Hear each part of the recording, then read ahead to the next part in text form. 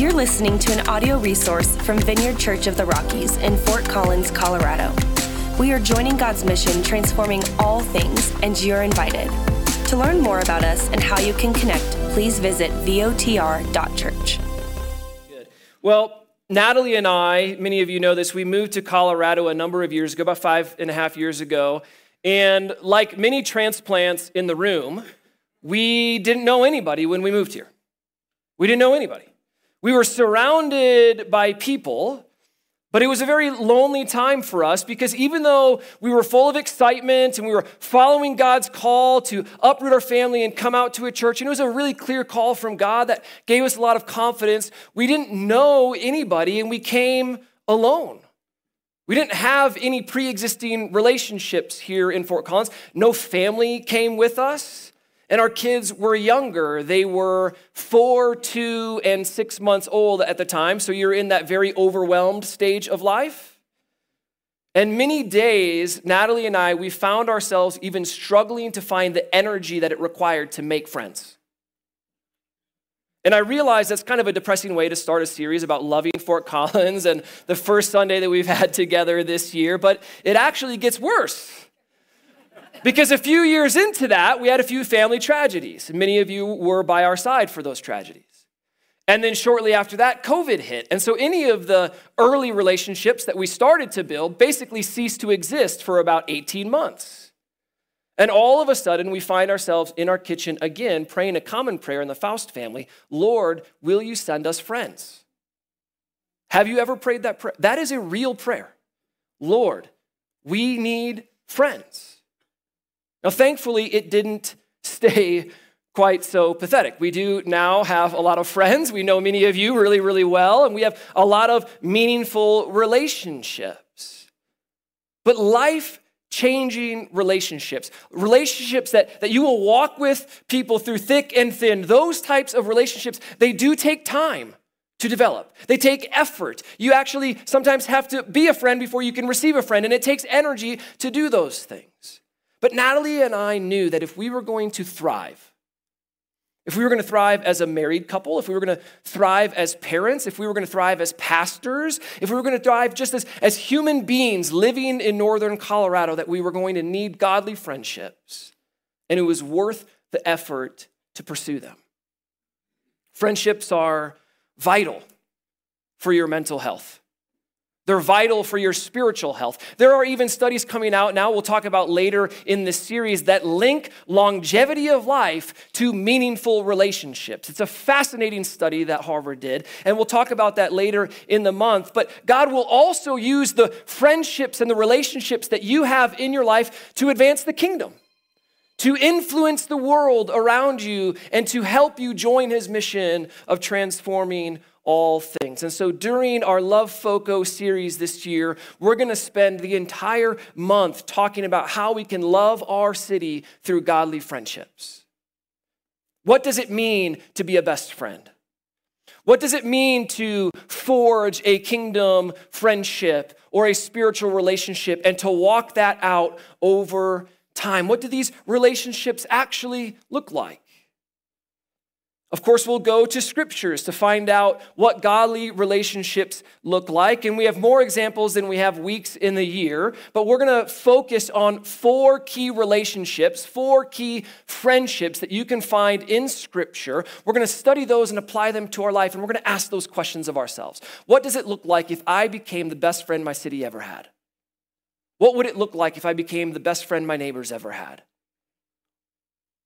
What would it look like to have kingdom relationships? To start, we're going to talk about a key ingredient for any kingdom friendship. A mark of a godly friendship for all of us. If you want to love Fort Collins, if you want to love others, and if you want to be a godly friend yourself, then we need to start with a message titled, Friends Introduce Jesus. Friends Introduce Jesus. Now, if you're here this morning and you personally have never been introduced to Jesus, then I hope by the end of our time together that I at least begin to scratch the surface of introducing you personally to Jesus this morning. And by the end of our service time together, I'll give you a chance to respond to the gospel and to start an eternal relationship with Jesus today. And I'm going to ask you that not out of trying to convince you or persuade you or create any kind of argument. I'm not going to try to get you to give your life to Jesus today to kind of make you attend church more often. That would be really, really weird. I just want to introduce you to Jesus because he is the man that has changed my life completely. And I want to be a godly friend. And the best way I know how to do that is to lovingly introduce you to the man who's transformed everything. But first, we're going to look at our scripture for today. It's from the Gospel of John, chapter 1. And the context of this passage basically starts with this man named John the Baptist. And John the Baptist had an incredible ministry. He was discipling all kinds of people. He was baptizing them in the River Jordan, but he knew that he wasn't the Savior. He knew that he wasn't the Messiah, the one to come and transform all things. And so, as he was drawing people to himself and discipling them, he was actually pushing them away so that they would follow Jesus instead of him. And this is the introduction that you kind of have to John the Baptist in chapter 1, and it's the context of what we're going to read today. John 1, verses 40 to 45. This is how it begins. Andrew, Simon Peter's brother, was one of these men, the men who heard from John, and said, "Follow Jesus." So Andrew was one of these men who heard what John said and then followed Jesus. Andrew went to find his brother Simon and told him, "We have found the Messiah," which means Christ. Then Andrew brought Simon to meet Jesus. Looking intently at Simon, Jesus said, "Your name is Simon, son of John, but you will be called Cephas," which means Peter. The next day, Jesus decided to go to Galilee. He found Philip and said to him, "Come, follow me."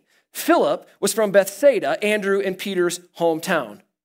Philip went to look for Nathanael and told him, "We have found the very person Moses and the prophets wrote about. His name is Jesus, the son of Joseph from Nazareth." "Nazareth?" exclaimed Nathanael. "Can anything good come out of Nazareth?" "Come and see for yourself," Philip said. Come and see for yourself. It starts with John the Baptist pointing everyone to Jesus. And the first thing that Andrew did when he experienced Christ was he went and got Peter. And Philip, by the way, did the same exact thing. He went and he told Nathanael. See, one of the most powerful things that you can do as a friend, one of the most powerful things you can do as a real friend, a loving friend, a godly friend, one of the most life-changing things you can do is introduce your friends to Jesus. Friends introduce friends to Jesus. It's what they do. And I hope and I pray that in 2023, each and every one of us will become a little bit more like Andrew and a little bit more like Philip. That we would become a church filled with Andrews and Philips. So you'll notice in the passage, they weren't concerned with convincing anyone. They weren't concerned with perfect arguments or apologetics or theological answers, and all of those things have their due time, and they're important, and they're good in their own season. But in this particular passage, they weren't concerned with those things. All they knew was that they had seen and heard and primarily met someone so wonderful and so amazing and so life-changing that they could not keep it to themselves any longer. The news was too good to keep to themselves, and they wanted their loved ones to experience Christ just like them. One of the things that I love about this passage is that you see both similarities and differences in how Andrew and Philip walked about their business. Right? And the fact that there are similarities and differences, they're good for all of us because it creates room for all of us to play and all of us to become a little bit more like these men. In terms of similarities, they both focused on anticipation, not on answers. They focused on the anticipation of Christ, not on theological answers. See, they had hope in the coming Messiah. They had hope in the promises of the Bible, and they had hope that God would answer their prayers, and that when they found Jesus, the answer to all of their prayers, they had to tell it to others. It starts with Andrew. He went and he told Peter, he said, "We found the Messiah, the coming one, the anointed Christ." So they were anticipating a Messiah who would come and reconcile all things, redeem all things back to the Father. And Andrew is basically saying, we have found the one who will make all things right.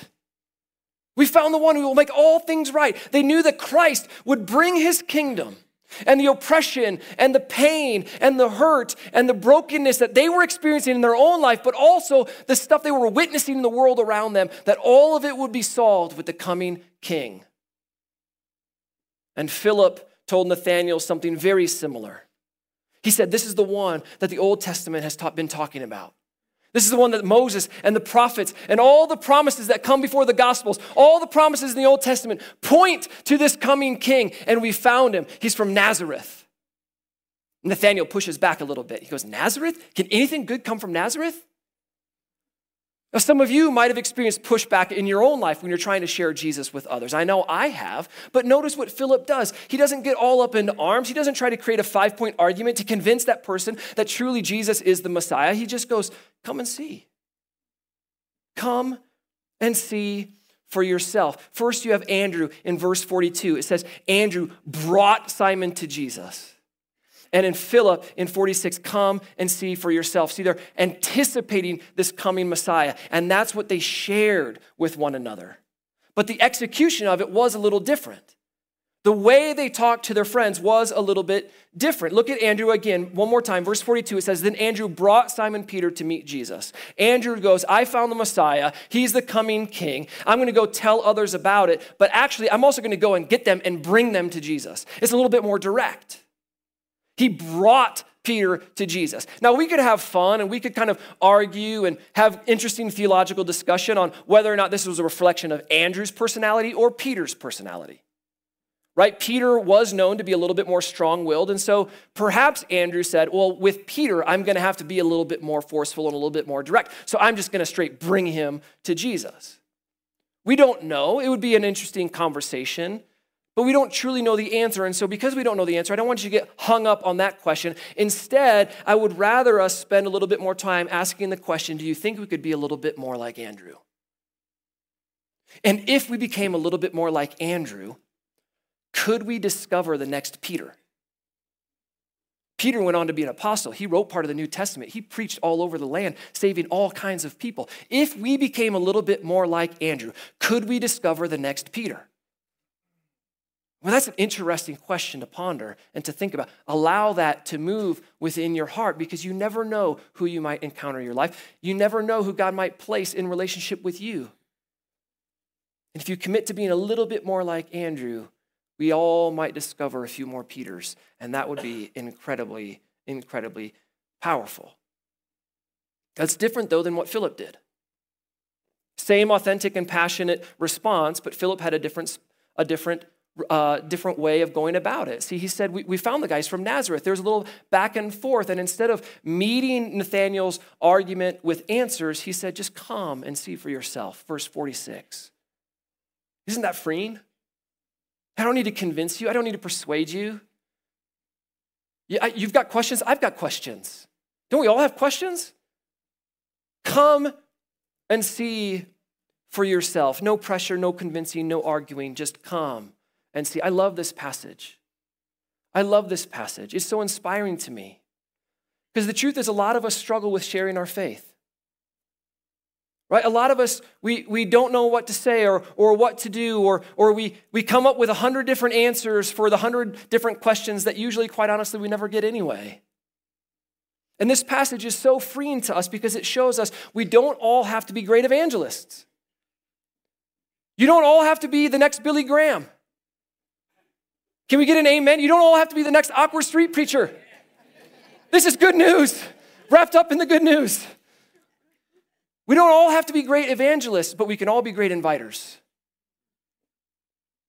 You don't have to be the next Billy Graham, but you can be the next Andrew. You can be the next Philip. You can just introduce people to Jesus. Jesus will do the heavy lifting. We can't save anybody anyway. We can't forgive anyone of their sins. That's his job. He's the one who died on the cross for us. We can't do that for others. But man, I want to be the guy, and I want to be the church that introduces scores of people to the one who can redeem all things. The good news was just too powerful for them to keep to themselves. And they knew and they trusted that if Jesus is who he says he is, if he is the only one who can save, if he is the only one who can forgive, if he is the only one who can offer actual transformation to our lives and the world around us, then my friends need to know this man. My friends need to know Jesus. And they were committed to introducing their most cherished relationships to the Lord. Based on this passage and based on this scripture here in John and on the lives of Andrew and Philip, then I just want to start the year by offering you a challenge. Offering you personally a challenge. Will you introduce people to Jesus this year? Will you introduce people to Jesus in 2023? And I'm not saying that you need to evangelize the world. I'm not saying that you're going to be somehow a bad Christian if you don't share your faith perfectly, or if you don't do it once a week or once a month or anything like that. All I'm asking is, can you be a little bit more like Andrew, a little bit more like Philip? Can you simply bring people with you wherever you're going with Christ? Imagine how that might change someone's life. Imagine how that might change your neighborhood or your community or your school or this city or the world around us. Teenagers in the room, I hope you know this applies to all of you. My wife, Natalie, her life was changed because some middle schooler in her school invited her to Young Life when she was in middle school. And then they started taking her to summer camp, and that's where she received salvation and gave her life to Christ. Middle schoolers, high schoolers, you never know the power of your invitation. All you got to do is bring him to Jesus. He'll do the work for you. Adults, parents, are you willing to be a taxi service to go and get those kids to introduce them to Jesus? Never underestimate the power of a full tank of gas. You can change someone's life by going and picking them up and faithfully introducing them to Jesus. I know some of you do this so well because I've met your friends in the lobby. We've prayed together. We've gone out for lunch together. And I even make this commitment to you that if you introduce people to Jesus, if you invite people to go on the journey with you, and if you bring them here to church and you don't know what to say, I'll say it for you. If you don't know how to evangelize, I can share the faith and I can teach you how to do it as we go together. And you can be the one who introduces and I can be the one that follows up, or we can reverse roles and we can lead people to Jesus together. Now, he might ask you to share your story. He might ask you to do follow-up. He might ask you to buy a couple lunches. But we're talking about eternal salvation when you introduce people to Jesus. This news is too good to be kept privately in our own hearts. Jesus is the best thing that has ever happened to you, then I know that the same thing you've received for him, you want others to receive too. I know that's true of you. Of course it is. For me, Jesus has changed everything. How can I not tell someone? How can I not introduce them? He's the best thing that's ever happened to me. Through Christ, my life is completely changed. It's been completely transformed. I've been forgiven of my past. I've been adopted into God's family. I've been given a new life and a new heart. I've experienced transformation from being an angry, addicted, workaholic mess whose sins were stacking high and pain was running deep. And now I am an adopted son of God, spirit-filled and set free. The news doesn't get any better than that.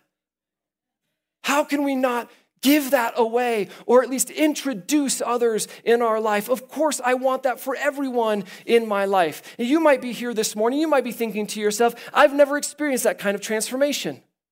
I have no idea who that Jesus is, or if he would do any of that for me. And if that's you, all you have to do is take a giant step towards him today and surrendering your life. The step of giving your life to Christ can happen for you today. You can make him the Lord and Savior of your life, receiving the forgiveness of your sins, following him as best as you can from this day forward. There'll be ups and there'll be downs, but you'll have a Savior with you every step of the way. And I promise that he will transform your life. If you've never made a decision to follow Christ, then at the end of our service, I'm going to invite you to do that this morning. And it's a decision that has eternal impact. You can start an eternal friendship with Jesus today, and it will change everything, like it's changed everything for me. But even if you gave your life to Christ long ago, keep asking that question: who in my life needs to be introduced to Jesus? Who in my life do I need to invite? Do I need to introduce? Do I just need to bring along as I am going with the Lord? I imagine that as I'm preaching this morning, that God is already laying names and faces on some of your hearts. That as I'm talking about inviting and introducing Jesus to people, some of you are thinking about children. Some of you are thinking about spouses. Some of you are thinking about family members, friends. Some of you are thinking about a neighbor, a coworker. Don't dismiss those faces and don't dismiss those names. That could be the Lord speaking to you right now about who he might have you introduce this year, who he might have you introduce to Jesus this year. I'll talk more about this at Vision Night, which, by the way, is Wednesday at 6:30 in case you forgot. But to make this really easy for you this year, we're going to do a bunch of different things here at the church. For one, as a staff, we have circled 10 Sundays throughout the year that are going to be heightened invite Sundays. They're going to be fantastic Sundays for you to invite a friend who's exploring Jesus. Maybe they've walked away from the church. Maybe they've walked away from Jesus. Maybe they don't know anything about him. And those Sundays will be great for anyone who wants to learn more about Christ. They'll be good for longtime followers of Jesus, but they'll be fantastic for anyone who wants to learn more about the gospel. We'll talk more about that at Vision Night. We also have fun events that will be really easy to bring someone to. We have textable invites that we'll share with you. We even have hard copy invites. We call them our Vineyard 6-packs because we wrap them up in 6. Little provocative, I know, but you won't forget it. You can get a fresh 6-pack every day you leave and you can start handing them out. Because we realize not everyone's a great evangelist. This is a real thing. So instead of being hard on yourself about what you're not good at or what you can't do, simply be like Andrew and be like Philip. Be released of any pressure to save anyone in the world. You can't do it anyway, like I said. All you have to do is introduce and invite. This is so near and dear to my heart because, as I've shared with many of you before, I have 0 memories growing up of ever being invited to anything related to Jesus. I don't have a single memory of being invited to church. I don't have a single memory of being invited to Young Life or a summer camp. When my life was falling apart from age 12 to age 19, and I mean really falling apart, I had nobody put their arm on my shoulder or put their arm around me and look me in the eye and say, Jeff, man, because I love you and because I don't want this for you, I want to introduce you to someone who can change everything. I never had that. Now, I'm not too bent out of shape about not having that when I was younger because I'm very thankful and I'm very grateful for my testimony with Christ and the way that he has saved me. But I definitely don't want that same story to be true of me as I move forward in my life. I don't want to spend time thinking about what I didn't have. I'd rather spend time praying and dreaming and thinking about who God has placed around me, who I can see, who God's put in my life, who I might meet in the next coming weeks or months that I could introduce, that maybe I could share the person of Christ with, that I could introduce along my own journey. Because it never happened for me when I was younger. I want to make sure I don't repeat that same silence in my life from this point forward. Instead, I'm interested in being the best friend that my city has ever seen. I want to focus on being the best neighbor I can be, on being the best soccer dad I can be with all the other parents on the sideline, the best golf buddy I can be, or the best dad to my kids' friends, driving around the city, inviting them into my own home. And of course, being the best friend and being a kingdom relationship to all these different folks, it includes a bunch of different things in the scripture, and we'll unpack 3 more as we move through this series together, but it most definitely includes introducing them to Jesus. It most definitely includes introducing them to the one who can change all things. So as I close this morning, I just want you to consider this with me.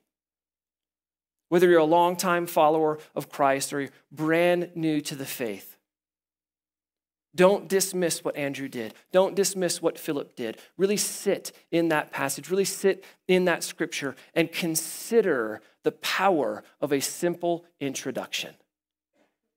Consider the power of a simple introduction. Imagine how our city might change. Imagine how your neighborhood might change. Imagine how you would grow in your own faith and spiritual maturity if you committed to being a godly friend to those that God has placed in your life. I mean, whose life might change because of your introduction? Who can you introduce to Jesus, trusting that he will do the hard work for you? Let's pray.